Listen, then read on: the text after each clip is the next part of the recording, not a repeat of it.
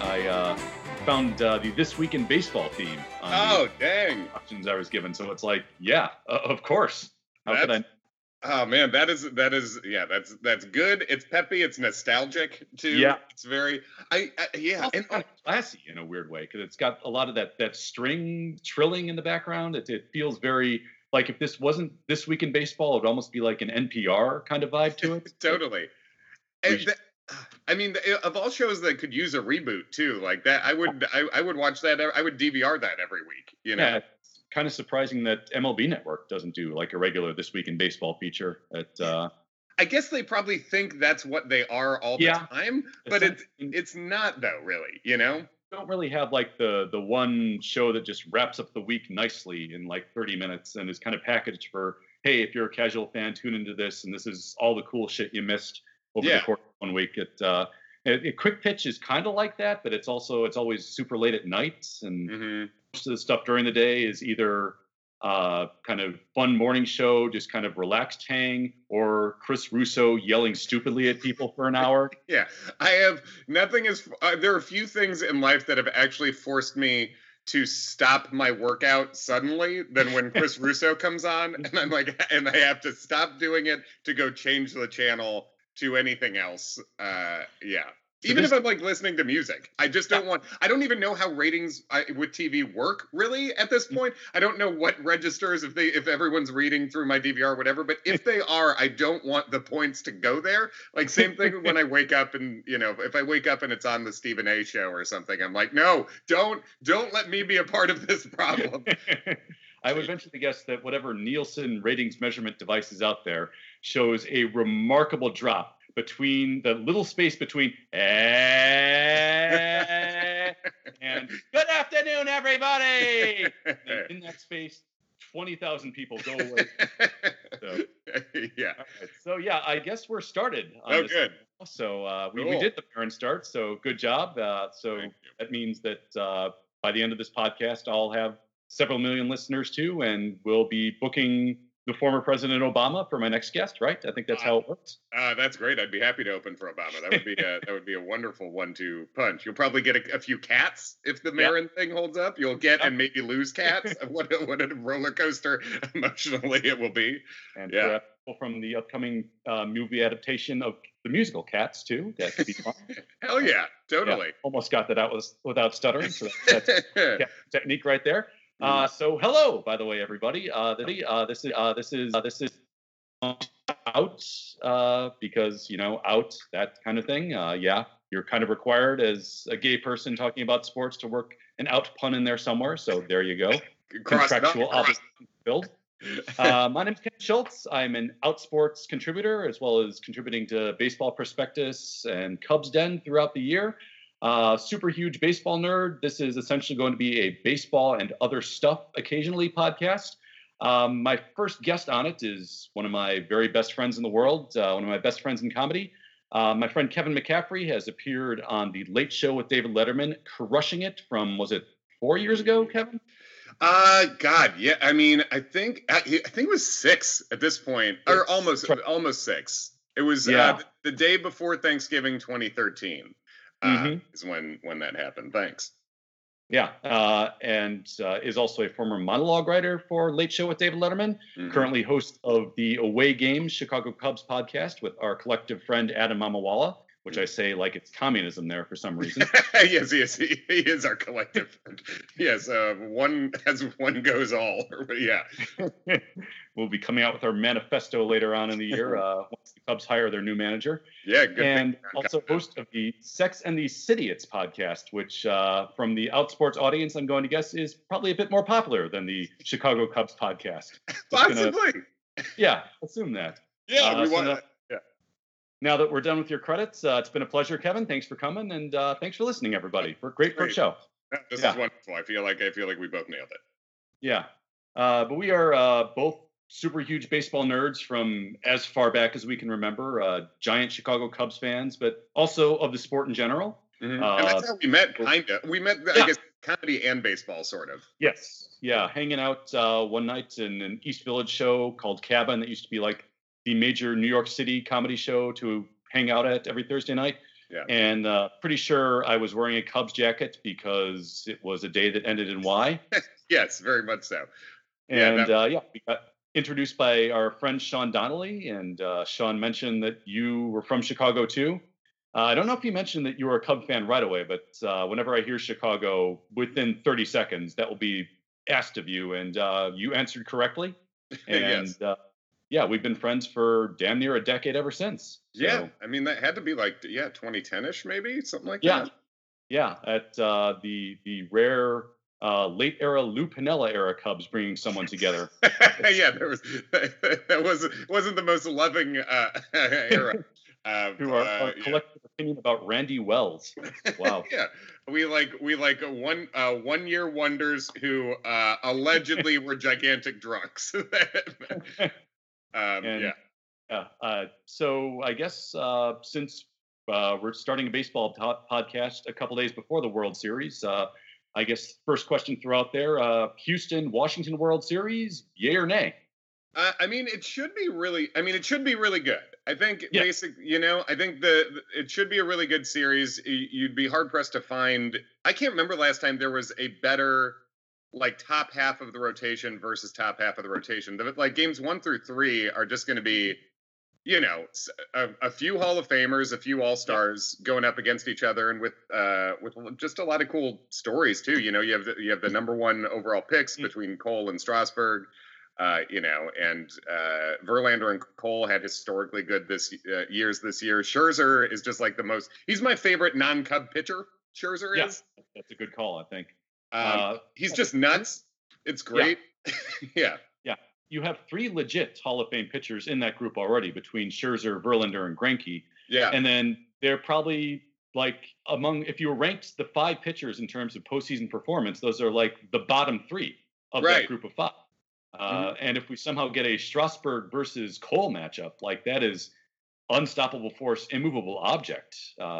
Because Strasburg got hit briefly at the start of like Game 5 against the Dodgers, and other than that, has given up nothing. And then Cole is like it was agreed by everyone, did not have anywhere close to his best stuff in his one start against the Yankees, and that was 7 innings of 1-run ball. So I think, was it? Did he even give up a run? It was like, he did, right? He gave up like 5 walks. That was the most uncharacteristic part. But like nobody crossed the plate. That's right. Yes, that's right. And then I think it was the start before that that Cole threw 7 innings, struck out 7, gave up 2 hits and no walks, and it was this is weird, but I saw a stat that was the only start. There had only been one other start in postseason history where a pitcher went 7 innings, struck out 7, gave up 2 or less base runners, and it was Don Larson's perfect game, and that was it. Like at this level, at the championship series level, yeah. If anytime you get talked in the same breath as Don Larson's perfect game, that seems like you're doing okay in the postseason. Yeah, so it's like this. Oh man, and it's like the Astros really. It is a weird combination of the Astros being like pretty much the team of this. I mean, however you want to define generation, like the last 5 years, I think at this point you'd say they've been the premier team. And then the Nationals have been very good for a very long time and have had literally no postseason success until now, when they've eliminated all the teams you and I personally would like to see leave. So that's been nice. Yeah, the Nationals have been kind of the Van Helsing of the MLB postseason between the Brewers, the Dodgers, the Cardinals, somewhat less the Dodgers. I really have no beef with the Dodgers. Yeah, same. Yeah, I think we both would have been fine if they were in it too. That would have been a very good, a couple of Goliaths matchup too.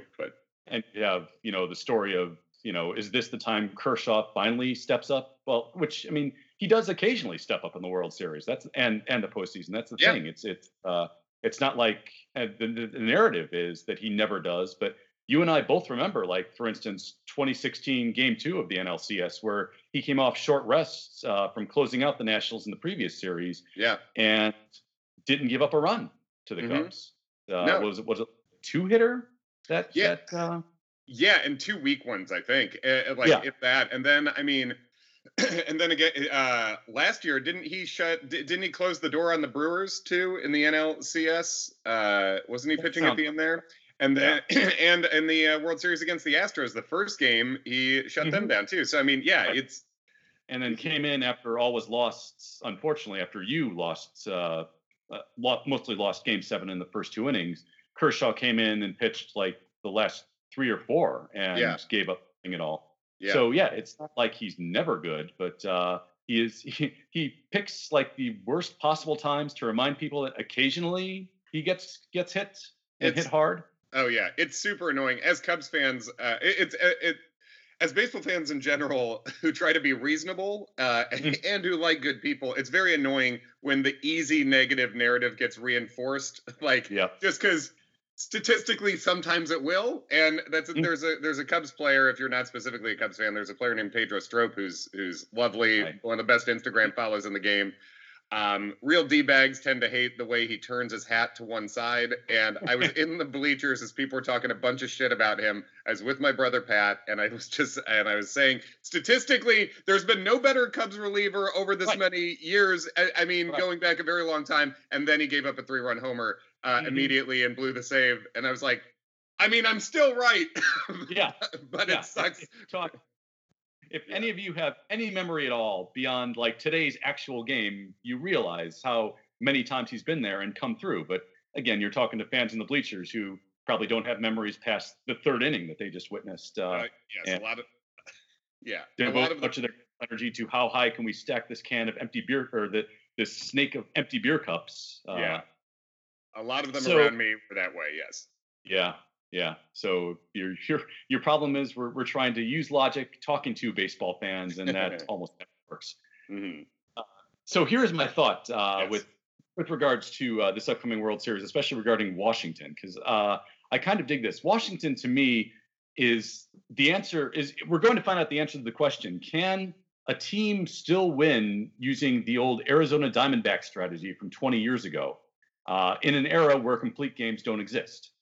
Because you look at what Washington is doing, that they've got a very good deep rotation, but it's also incredibly top heavy. I mean, you've got Scherzer and Strasburg are many levels above certainly Anibal Sanchez and Patrick Corbin, the way he's pitched in this postseason, even though both of them are also really good pitchers. Got the 2 main shutdown aces. You've got a lineup of mostly older guys with like an occasional Juan Soto mixed in, but it's also kind of heavily centered around their 2 big hitters in the middle of the order. And then you've got a bullpen that is Sean Doolittle, Daniel Hudson, and a whole lot of Byung-Hyun Kims after that. Just a bag full of Byung-Hyun Kims. Against a team that is essentially, as you said before, like this current generation's dynasty. So it's a matter of in an era where the new version of the complete game is you can make it 3 times through the order. Does that still work? And we're about to find that out, and I'm very curious about that. It's going to be, I mean, you're going to see them, I think, push these starting pitchers as far as they can possibly go. And it just matters how much gas they have left in the tank, I think, at this point, to be how competitive they keep it, or if Washington really does have a shot, because obviously the Astros are deeper for the most part all over. But I mean, we're thinking back to our favorite World Series in 2016, the Cleveland Indians had sort of a shorthanded rotation, and they had to send Kluber out there 3 times, and Kluber was really dominant twice and then was out of gas at the end. And so it's been a long season, and when guys are pushed that deep into the game, the human body has limits. So we're going to see, I think, basically a lot of the series will depend on like if Scherzer and Strasburg are running out of gas, like Kluber did. Yeah, and in that instance, I think it's probably good for the Nats that they do have a rotation that can go 4 deep, so you don't have to start Scherzer or Strasburg on short rest after a full month of like October insanity like that. So you have in my mind, you would have a better chance of getting them as close to their full potential as you could in each start because of that. We're no longer in an era where you can suddenly say, okay, Curt Schilling is going to start 3 games of this World Series, or Randy Johnson's going to start 2 and then come out of the bullpen for Game 7. Right. And that's really the only context where we're in an era where we can't have Curt Schilling is a bad thing. So right. So I'm very curious to see that. I would love to see this series go deep too, just because to have as many chances for a matchup of Cole versus Scherzer or Verlander versus Strasburg that we can get. Oh man, I mean, if this series goes 7, I mean, just the fun of imagining everyone in the bullpen for that game. Oh yeah, just seeing every pitcher we've talked about in a single game, possibly. I mean, it could be. I mean, you could have a thing where arguably you'd have to really do a deep dive into this, but like if every pitcher was available out of the bullpen in Game 7 and it went into extras and stuff, would it be the most great pitchers in a single game that wasn't an all-star game of all time? You know, it could possibly be. Oh my God, like that would be like one of the greatest games of all time if you just had one after the other coming out of the bullpen like that. Like, oh yeah, that is ultimate baseball pitching showdown. I love it. I mean, so I'm rooting for the Nationals to win the series, but I'm also rooting for Game 7 chaos in that way specifically. Yeah. Oh yeah, like I'm just like talking about this is giving me a bit of chills. So man, I'm a sucker for a really intense starter who coming out of the bullpen in an unexpected way. It's a very pro wrestling move, you know. But like in Game 7 when Jake Arrieta started warming up at the end of the in extras, like oh man, that got me real fired up. Yeah. But turned out all we needed was one World Series hero named Mike Montgomery, and that's the guy that got the job done. So, and he turned into Martin Maldonado, who is now in the World Series. So, World Series hero for the Astros too. You could say it that way, right? Yeah, absolutely. So the almost as good as the idea of one ace after the other coming out of the bullpen like that.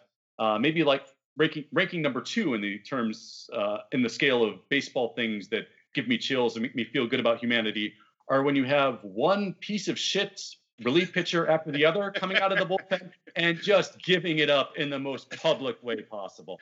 This has been a great October for just horrific human beings getting the comeuppance they deserve between Josh Hader blowing the wild card game, Nationals, and then last night in Game 6, which is probably at this point got to be kind of a classic game at this point. Yeah, the way it ended, coming in to try to save the lead for the Astros in the top of the 9th and giving up the epic at bat tying home run to DJ LeMahieu. And then the only thing that can make that better is that somehow then Aroldis Chapman then blew the chance to hold that tie in the bottom, which he did, which the Chapman Jose Altuve reminded me of something that you dropped earlier, I think, on your Away Games podcast, talking about Anthony Rizzo versus Josh Hader matchup, where you have just the most obvious hero possible in baseball versus one of the very worst people in the game. Yeah. And hero wins. And it's great.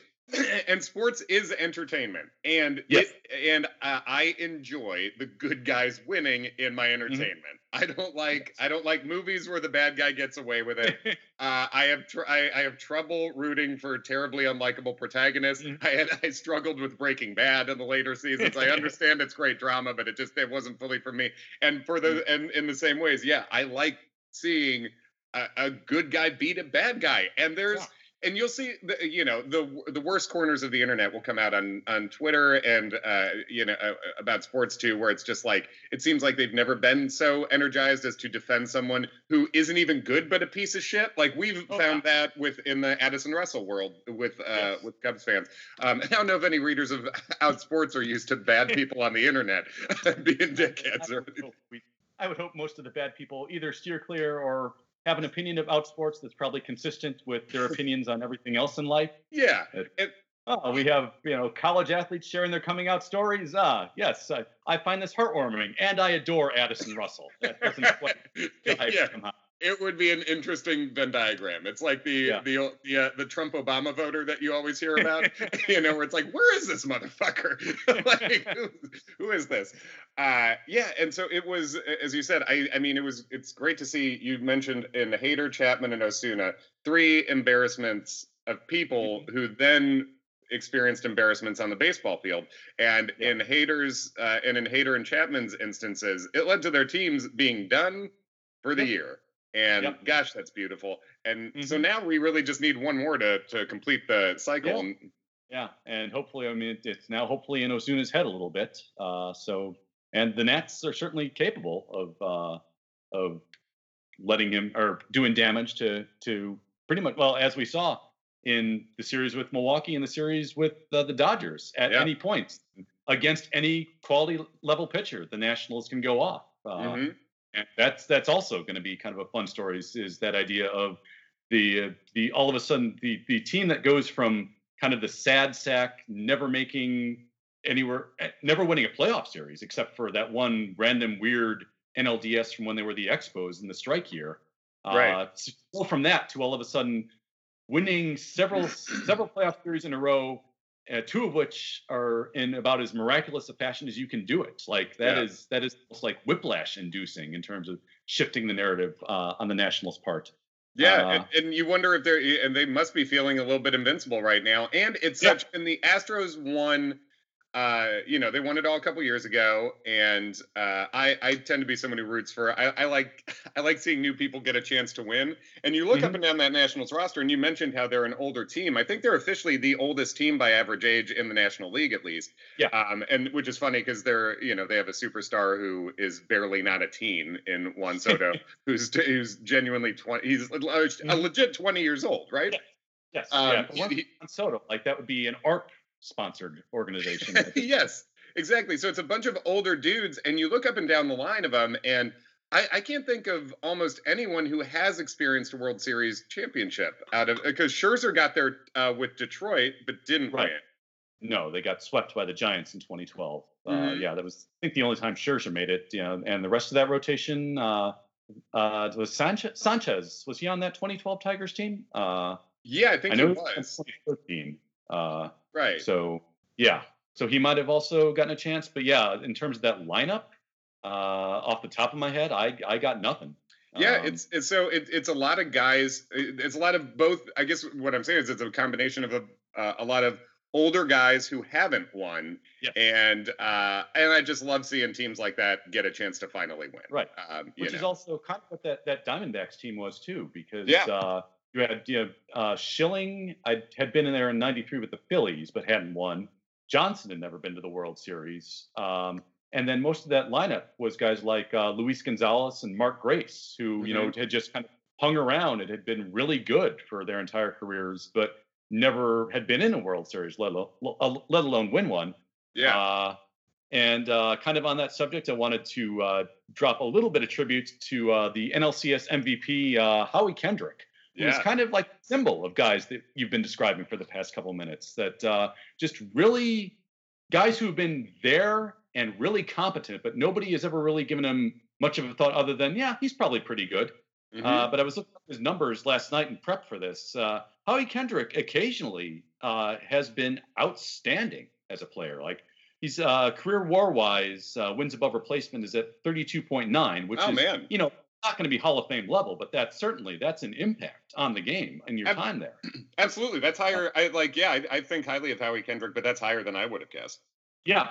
Because he has every so often, he's usually good for about a 2 WAR year, but every now and again, I found in 2011, he was worth 4.6 wins above replacement. 2014, 5.4 is his career high, which legit top of the line all-star level. Yeah. And this year, age 37, offensively, his far and away his best season in the year of the juice ball. But even with that, is Ops Plus, which is a measurement kind of depicting how you did kind of against your league average. If league average is 100 Ops Plus, Howie Kendrick clocks in at 142 this year. Which, 42% better, right?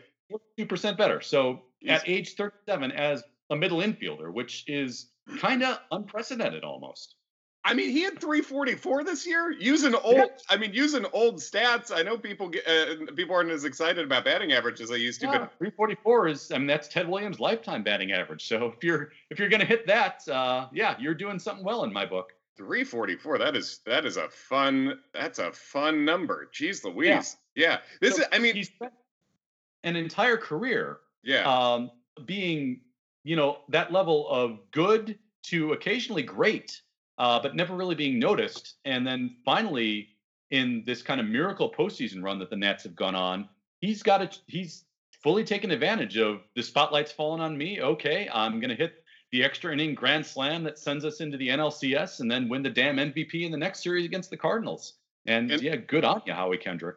Good on him. And I'm looking at his stat line now, and it's just, I mean, it almost looks like he's been consistently improving over the last several years. Yeah. Too, which is I love it. Weird. And yeah.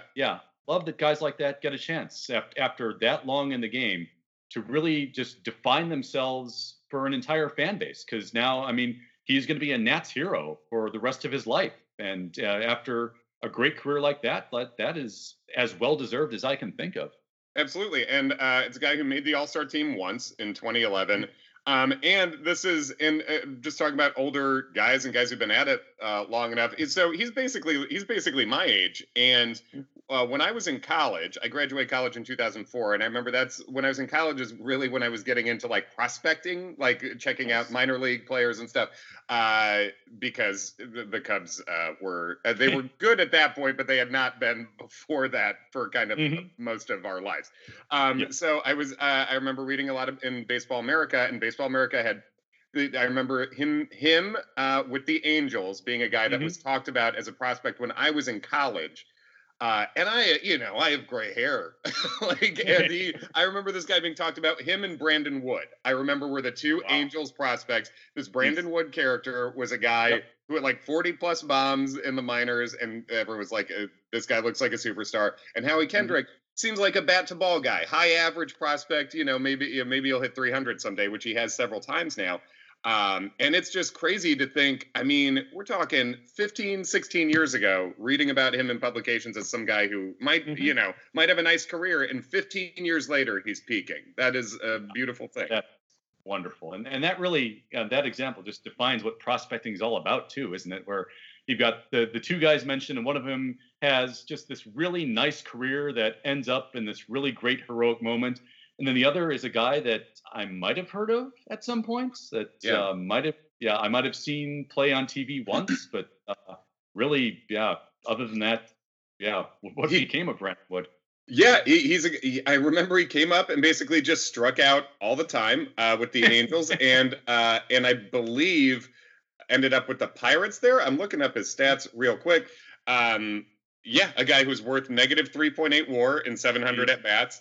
And he, last played in the league in 2011. And this is a guy who, they came up, and I think Wood was generally considered the better prospect because the guy hit bombs, Most of our lives, sure, Brandon Wood would have been a Cubs #1 prospect. I mean, that sounds precisely like the Corey Patterson, Felix Pierre melange. Yeah. Yes, exactly. So one other thing about the Nats being old, and then we'll move on to other topics. But I think it's great for baseball to have a team of old players as well doing this well for themselves, just because the game has been so skewed now toward all the new young stars, and especially given how reticent teams are to pay for quality old players at this point. To see a group like that, and the Nats, I mean, while they didn't spend money on Bryce Harper this offseason, did spend money bringing in Patrick Corbin. So they were like actually trying. And to see a team get rewarded for not just trying, but for actually giving these guys who have these legit good track records a chance, it's good to see that still can happen in this current iteration of the game, I think.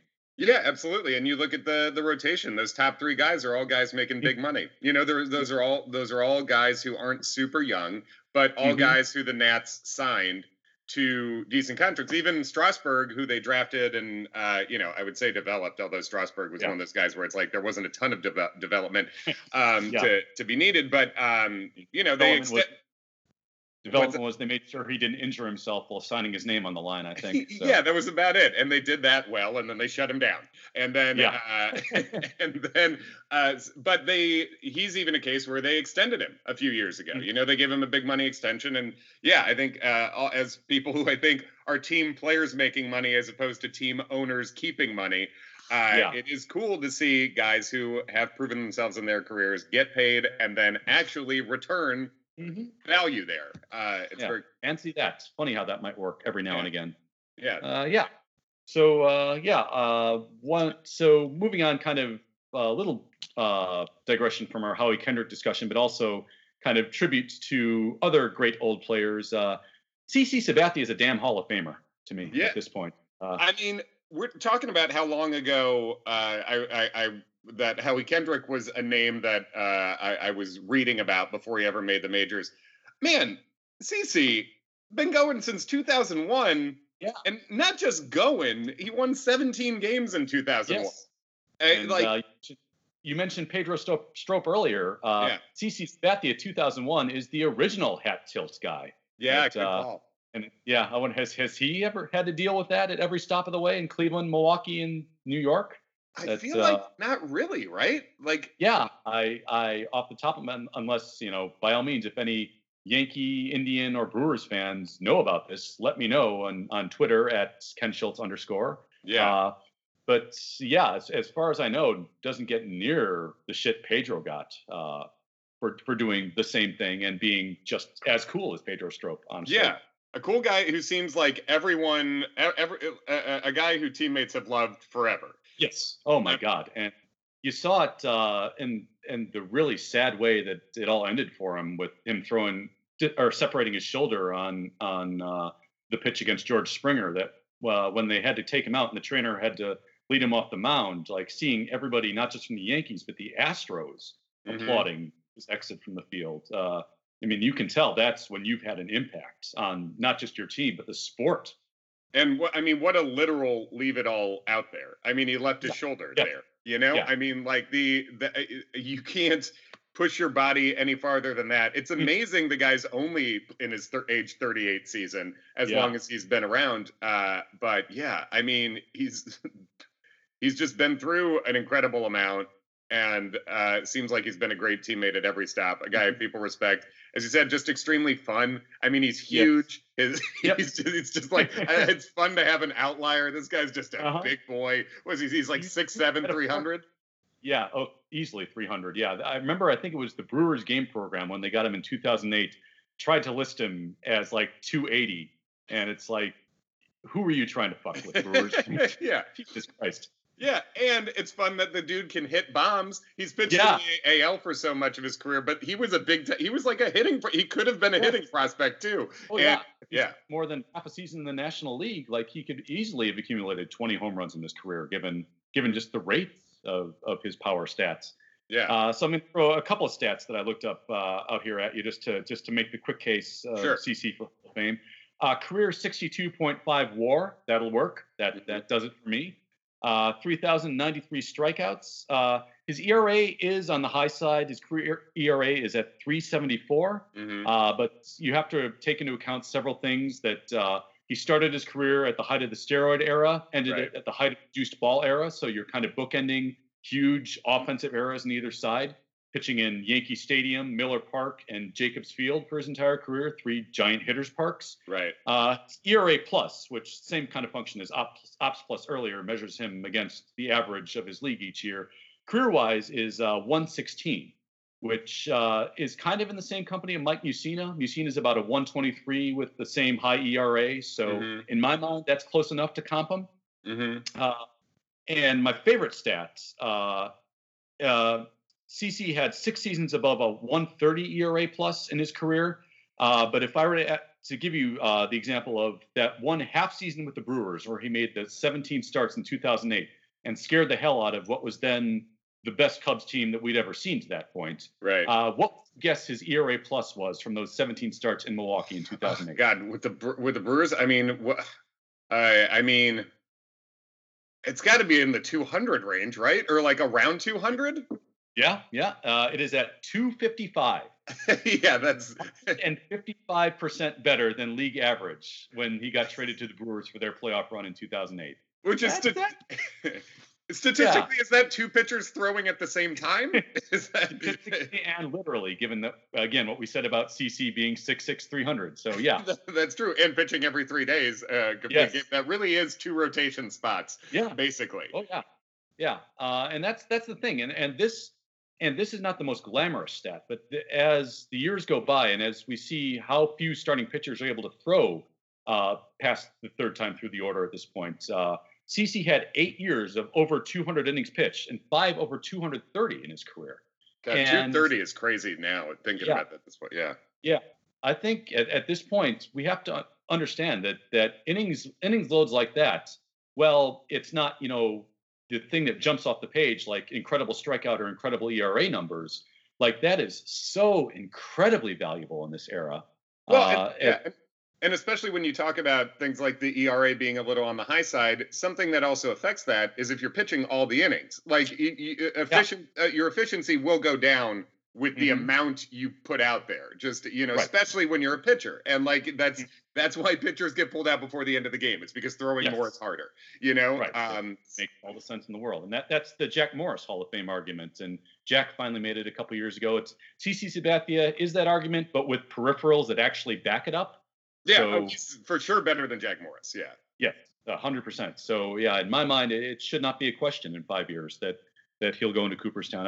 It might be a Mussina case, or it might take a couple years beyond that, but he shouldn't have to wait long at all, honestly. And it should, in my mind, be first ballot. But yeah, absolutely. I'm looking at his page here, Lee. I mean, just seeing. We talked about batting average as sort of an old school stat before, but I mean, if you like old school, the weirdo wins. I mean, the win numbers over 250 in this era. Led the league in wins back-to-back years, 2009, 2010, and he never won in single digits until he was injured in 2014. Yeah. I mean, 13 years of double-digit wins in a row. I mean, that's like Maddox-esque stuff right there. Just going out there and winning most of the time, all the time. And it's such an interesting narrative with this guy where he won a World Series with the Yankees. So that's cool. But like, that's not what you think of as his signature, dominate. You think of him with Milwaukee, a team he was just with for a second, but put everything on the line when monetarily that was not the smart thing to do, and just dominated his ass off. Through that season. In those 17 starts with the Brewers, again, it was just a half season's worth of baseball. But can you think of a better pitcher in Milwaukee Brewers history than those 17 games of CC Sabathia? I sure can't. No, I mean, I'm trying to think of Ben Sheets is a little bit, but nobody really comes close. No, Ben Sheets was the first guy that I thought of. Yeah. I mean, it's like I know Greinke was there for a minute, but like that's not the Greinke you think of. Right. Yeah. No, I mean, no one I think has pitched that. No one has been as consistently good in as important of a time as CC was in Brewers history, probably as a pitcher. Yeah, so that is our kind of discussion about where we are in baseball now, and I guess we'll close this out by talking about a theme subject for my first podcast. And as I mentioned, we both mentioned several times throughout this, we're both raised in the culture of Chicago Cubs baseball, which means that we are intimately, exquisitely familiar with the concept of baseball pain, which is an important part of being a baseball fan to me. And I talked about this a couple weeks ago a little bit when I was on away games with you guys, that where we are now in terms of, we've just come off of a pretty dismal Cubs year, I'd say, that ended about as badly as a Cubs year can. I didn't like it. I didn't like the end, I should say. I'm against it, decidedly. I'm not for it. When you get swept by the Cardinals in a 4-game series at home and end up blowing your division lead to your arch rival like that in a pretty stunning way, it leaves a mark. It's not good. So in the wake of that, I find that I guess what's different about baseball pain for me now, and especially in terms of being a Cub fan, is that it makes me angry, it makes me sad while we're going through it. It's not fun. It's pretty miserable. But the one thing that I'm not is that I'm not haunted by what the Cubs' history of losing is anymore, because of the gift of the 2016 Cubs, that this is now no longer part of this all-encompassing, crushing narrative that weighs down on you with each succeeding year of loss. That it's now just a really shitty baseball year that happens. And part of the function of really shitty baseball years is you got to go through them to remember to really enjoy the years that actually do end well and are fun. And even in years like a 2017 Cubs, where they start out slowly but end up winning the division and winning the NLDS and losing in the NLCS, but are still a great ride to go through. It's worth reminding yourself that that's still fun, and that's part of the reason why we still pay attention, and this still matters to us. Absolutely, and it's like you need some peaks. And so much of this in baseball season. And I think of all the sports, baseball to me is the most just like good direct parallel to what life is, mainly because it takes up most of the days of life. Like Yeah. others and other sports don't. With their other sports just don't play as many games. They don't last as long. And so, and if you live a life where nothing good happens, that sucks. Yes. You need a win. Like you need a win to remind yourself that it's possible to have wins. That doesn't mean that every day needs to be great. You need to get promoted every day and fall in love every day and all that stuff. That doesn't need to happen to live a worthwhile life. But you need some exposure to like exhale and be like, this is what I thought life could be. Yes. And in a sporting way, that's what we got with 2016. You need to have the thing that you hope for. It doesn't have to be like, it doesn't mean everything in your life has to come out perfectly, but you need a win to remind yourself that there's a reason to keep hoping every day. And that's what we got in 2016. And we were, all fan bases like to be like, oh, we're tortured. Nothing good happens for us. You talk to, we both lived in New York. I still do. And Mets fans, love talking about how tortured they are. And I had to explain this to them that it's different being a Cubs fan because your dad remembers winning. Like people remember winning. Literally, no one alive that we could talk to had experienced it, and that is different. Yes, and absolutely. It's a multi-generational release when the Cubs finally were able to vanquish everything in their history in 2016, and there's nothing comparable to that when like it's like everybody at the same time finds out that all of a sudden, oh yeah, I guess baseball life is worth it after all. Hope is possible, Yes. It's just like a good thing can happen. And then not only is it good for that moment, but it makes all the moments going forward better because in your mind now, a good thing can happen, you know? And that regardless of the bad things that are going to come down the pike at some point, you still at least have that foundation of knowing that you were there when it happened. And there's nothing that compares to that feeling of not just victory, but historic victory. Absolutely, and that's one of the reasons I'm rooting for the Nationals this year. Is just like less guys in that fan base. They haven't been around that long, but that fan base hasn't experienced that. So it's a fun time. I hope everyone gets to experience it once. Well, almost everyone.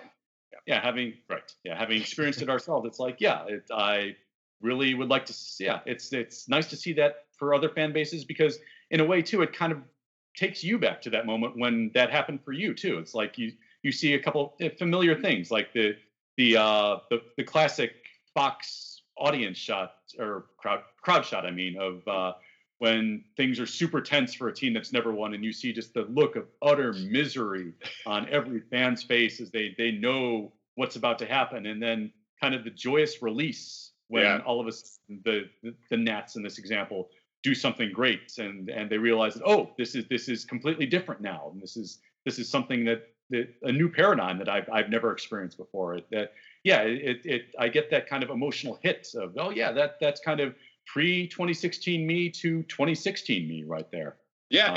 And sports and fandom in general, I think one thing that is exciting about it, one of the many reasons why I love it, is that it forces an authentic emotional response out of you in an honest way that you can't really control. You find what happens to you when you feel really dark. I'm sure as you talk about the crowd chat, I bet a lot of those people would be surprised what they're doing with their hands and their faces, when they feel like that. And then the same thing when the euphoric good thing happens, it comes out of you in ways you can't predict. And it's cool to be unpredictable to yourself still, and I know you in your darkest fandom moments, you were walking around your hotel in Dubuque, Iowa, right? Yes, pacing the hotel room, and then just kind of right after Chapman gave up the bomb to Rajai Davis, it's like in that darkest moment, I went from like pure white hot rage right before to just instantly dead inside. Same. Yeah, and like to the point where promising myself that I am not going to give myself emotionally to these guys anymore, unless they actually come back and finally win this damn thing, Yeah, because I just don't ever want to feel these feelings again. it's too much. Uh, yeah, and part of being a sports fan is kind of just deciding that yeah, you're going to irrationally give of yourself to this thing that's completely out of your control and really has no real world application other than your emotional commitment at that point. Uh, and it's the not knowing what's going to happen with that emotional commitment that kind of makes it fun, I Yeah, guess. it makes it matter. Yeah. It makes it matter, and yeah, not knowing where it's going. It's not like a movie or a TV show because you cannot go to the Wikipedia plot page and get the spoiler. Right. You can't Right. have a friend who worked on staff who can tell you how it ended or whatever. Mhm. Like, this is real. It's happening right now. Everyone's Yeah. trying, and you don't know how it's going to end, so you can't fake Yeah. it. And yeah, it's sports really they can be a genuinely authentic thing, and Hmm. it's and another thing along the life wins and losses thing is just like so many things in life are gray. Hmm. It's like it's hard to say sometimes, like whether today was a win or a loss, whatever. Yeah. And it is really nice to be like, today was good. To be able to tell yourself Yep. today or this year in sporting terms, like for us in 2016. This Right. was good. Yes. This is what people get tattoos about. This is something, like this is how people will frame memoirs. This is it's nice to just have a thing where you can be like, this is good. And at the same time, it's worthwhile to know this was a loss too. Yeah.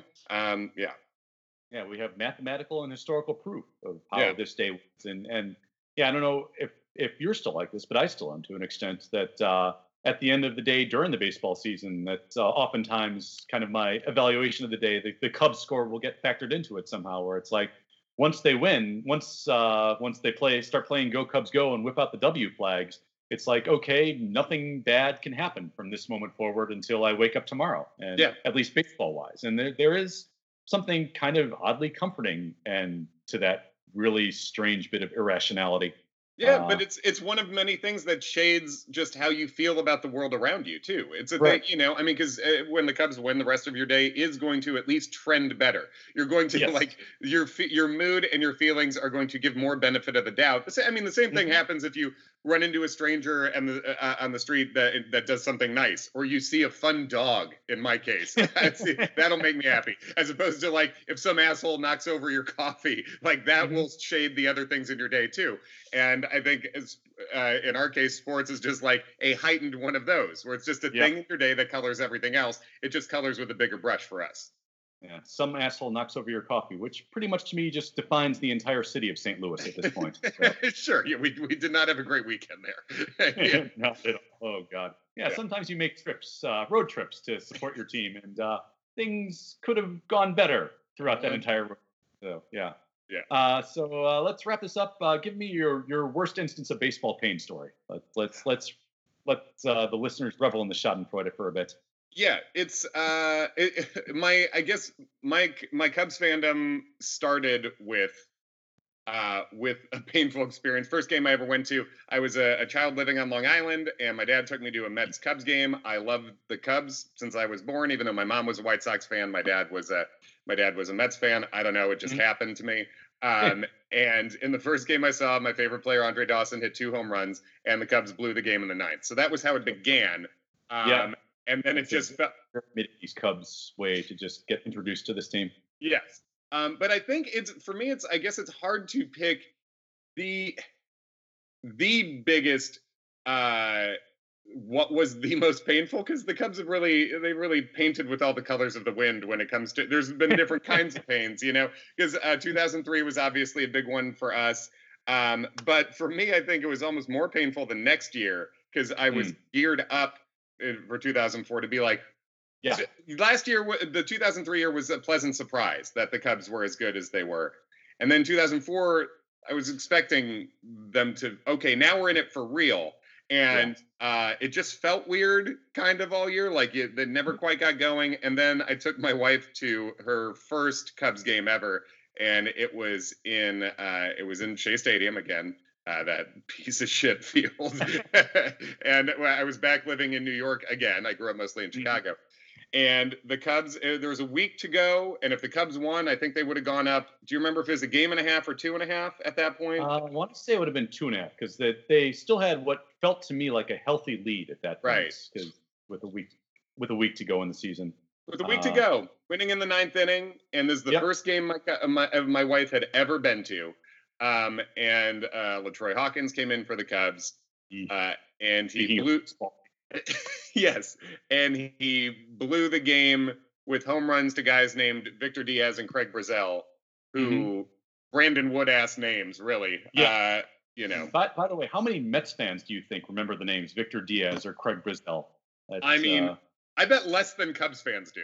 Yeah, gotta be like just a handful at this point. Yeah. And they are tattooed into our minds for the rest of our lives. Like you mentioned either one to me, and I know exactly what game you're talking about and what they did to us. Absolutely. And they did that, and so it was just a bleak feeling when you get a walk-off home run when you're around people screaming at you because you like the other team and they suddenly feel powerful. So it was a pretty bad but accurate introduction to my wife about life as a Cubs fan at that point, because at that point, like you said, they still had the lead in the division, but they blew it in the final week, and that felt inevitable. I remember watching that on TV, and Tim McCarver, who was at that point in full Tim McCarver mode, once Brazell hit the walk-off home run, said something like, "The Cubs are in trouble." And I remember thinking to myself that no, they've still got a game and a half lead with a week to go. That they can be fine. This is not trouble to me. But turns out that 5 decades in the game at that point. Yeah, Tim knew what he was talking about. Unfortunately. Yeah, and the Cubs weren't good again for years, several years. Yes, to me, it's by the way, also, I'm sure probably a good thing that the one thing Mets fans are known for is being magnanimous in victory. Yeah, I should say we talked about a real bad weekend in St. Louis this year, and obviously Cubs and Cardinals are the biggest rivals of each other. I've had much worse experiences with Mets fans than I have with Cardinals fans. In person ever. The first Cardinals fans could muster in the wake of that sweep was you had already left by this point, which was well chosen on this part. Yeah. Adam and I were walking back from Busch Stadium to where we parked the car, and just walking through downtown St. Louis, and we hear a voice as we walk past call out, "Go Cardinals!" Oh, I guess you didn't see the humor. And I was like, technically, you're not wrong. Yeah, you cheered. To have humor, you first have to try to make a joke. Yeah, and there was no actual punchline there. So right. Your trash talk is accurate. Yeah, it's also just a cheer for your own team. Yeah. It's not only is it not humorous, but it's just. I mean, it's fine. It's not even technically mean. I guess it's rude to like yell it in the face of someone who disagrees with such sentiment. But yeah, you're correct. Did not pick up on me. Very St. Louis smack, I guess. Yeah. And the other thing is that I think of Shea Stadium as kind of like the New Yorkers who look fondly at Shea Stadium seem to be like if you were to do a Venn diagram. It would be almost the perfect circle with New Yorkers who are wistful for the days when Times Square was nothing but hookers, drugs, and porn. Sure. Yeah. You hear them talk about it as like this was when New York was real, and this means something to me. And I've been to Shea Stadium, and really, like this is what you're missing. Yeah, real doesn't equal shitty. You can have great memories in a place that sucks. You know what I mean? Like that can happen. But the place, no, that was, a bad stadium. Personally, obviously, it did not look good. There's airplanes landing in it all the time. When your main feature is keeping track of the number of planes from LaGuardia that fly over, that's not really baseball heaven to me. No. But I'm not Kevin Costner, so what do I know? So my baseball pain story, which you well know, as I've told many, many times over. You got a bunch too, so it's like you could. I think I know which one you're going with, but I mean, there's plenty of good choices. Yeah, there's a lot of nominees because again, Cubs, but yeah, I mean, when I was at Game 6 of the 2003 playoffs, and you don't get much more soul crushing and than that particular experience. And And what you mentioned earlier when we were talking about like the collective history of Cub fandom, like the best example of like the difference between what our pain was up until 2016 versus so many other teams' pain was I remember on the way to that game, my dad was driving the two of us to Wrigley Field that night, and one of the things we talked about was that he was kind of reminiscing about his Cub fandom and Cub childhood, and he talked to me about asking his dad, like, had you ever seen Mordecai Brown pitch? And what would that have been like? And then my grandpa Schultz was not that old, but and also, if people don't know deep baseball history, a guy named Mordecai, nicknamed Three Finger Brown, is as old as that sounds. Like yes. That is, names that have been retired, basically. Yeah. Yeah. And we were going to, and the thought hit me afterwards that, that the Cubs had just blown a game and lost a series to the Marlins, which, I mean, you talk about a team where there's nothing even close to an experience like that you can share with your dad. Or like, what do you do? Ask your dad about Orestes Estrada or Chucky Carr, for God's sake? Yeah. Did you ever see Brett Barbary bunt the ball? And what I remember about that night in particular is just like the biggest swerve in terms of crowd experience possible, where it was the 7 innings of just expectant joy, and it was that first 7 where Pryor was dominant, and the Cubs scored their first run in the first innings. From then on, it was like they kept adding on, which you're thinking this is what a playoff team should do. This feels right somehow. And then kind of in the famous moments where Castillo hit the foul ball that Bartman deflected, where I was seated in Wrigley Field, we had incredible seats down the third base line, kind of not field box, but like one step back. And the angle where I was at, where I saw the foul ball descending into left field, I saw Alou disappear into that corner. And then instead of like seeing what happened, I just heard this giant cry of, "Oh!" like surrounding me on all sides. And then like almost immediately from there, screaming to a chant of "asshole, asshole, asshole." So I didn't know that a fan had deflected the ball away from Alou. Right. But I heard this sound and I thought that sounds horrific, like something had happened. But like something bad and new and weird. Yeah. That and it was like, as I say, drastic turn from that point onward in terms of how the fans felt, and the players, of course, afterwards talked about it too. That was the turning point. But even so, and this is the point that I always tried to make afterwards, emphasize as much as I can, that in that situation, you were up 3-0 with 1 out in the 8th inning and a runner on second base, and you had 5 outs to go. And I remember people holding up 5 as soon as they made the first out of that inning, 5 fingers, like all over the park. That's etched into my mind forever. Yeah. And I remember hearing a guy in back of us too yelling, "I can smell the World Series."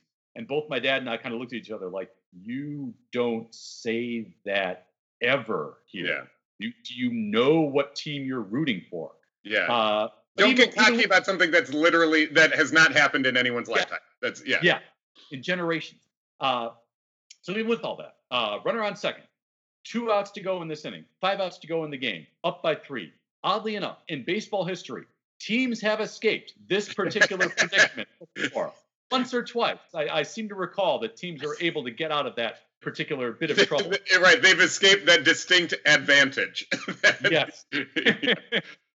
And it wasn't until after Pudge Rodriguez driven in the first run to make it 3-1, and then Miguel Cabrera hit the surefire double play ball that Alex Gonzalez took the step back on, and I can still see that clear as day in my mind.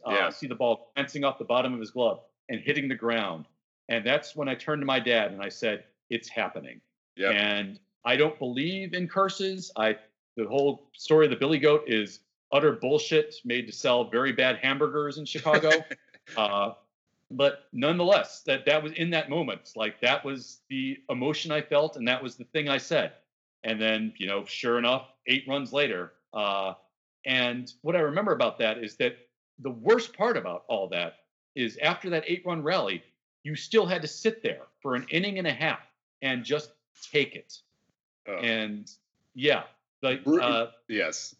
I remember, like, even the public address announcer sounded like deflated and crushed as he was reading players' names, and it was just such an eerie kind of quiet that everybody talks about when something bad happens in baseball. But this was one that just, you, as I say, you had to sit in and marinate because it just lasted.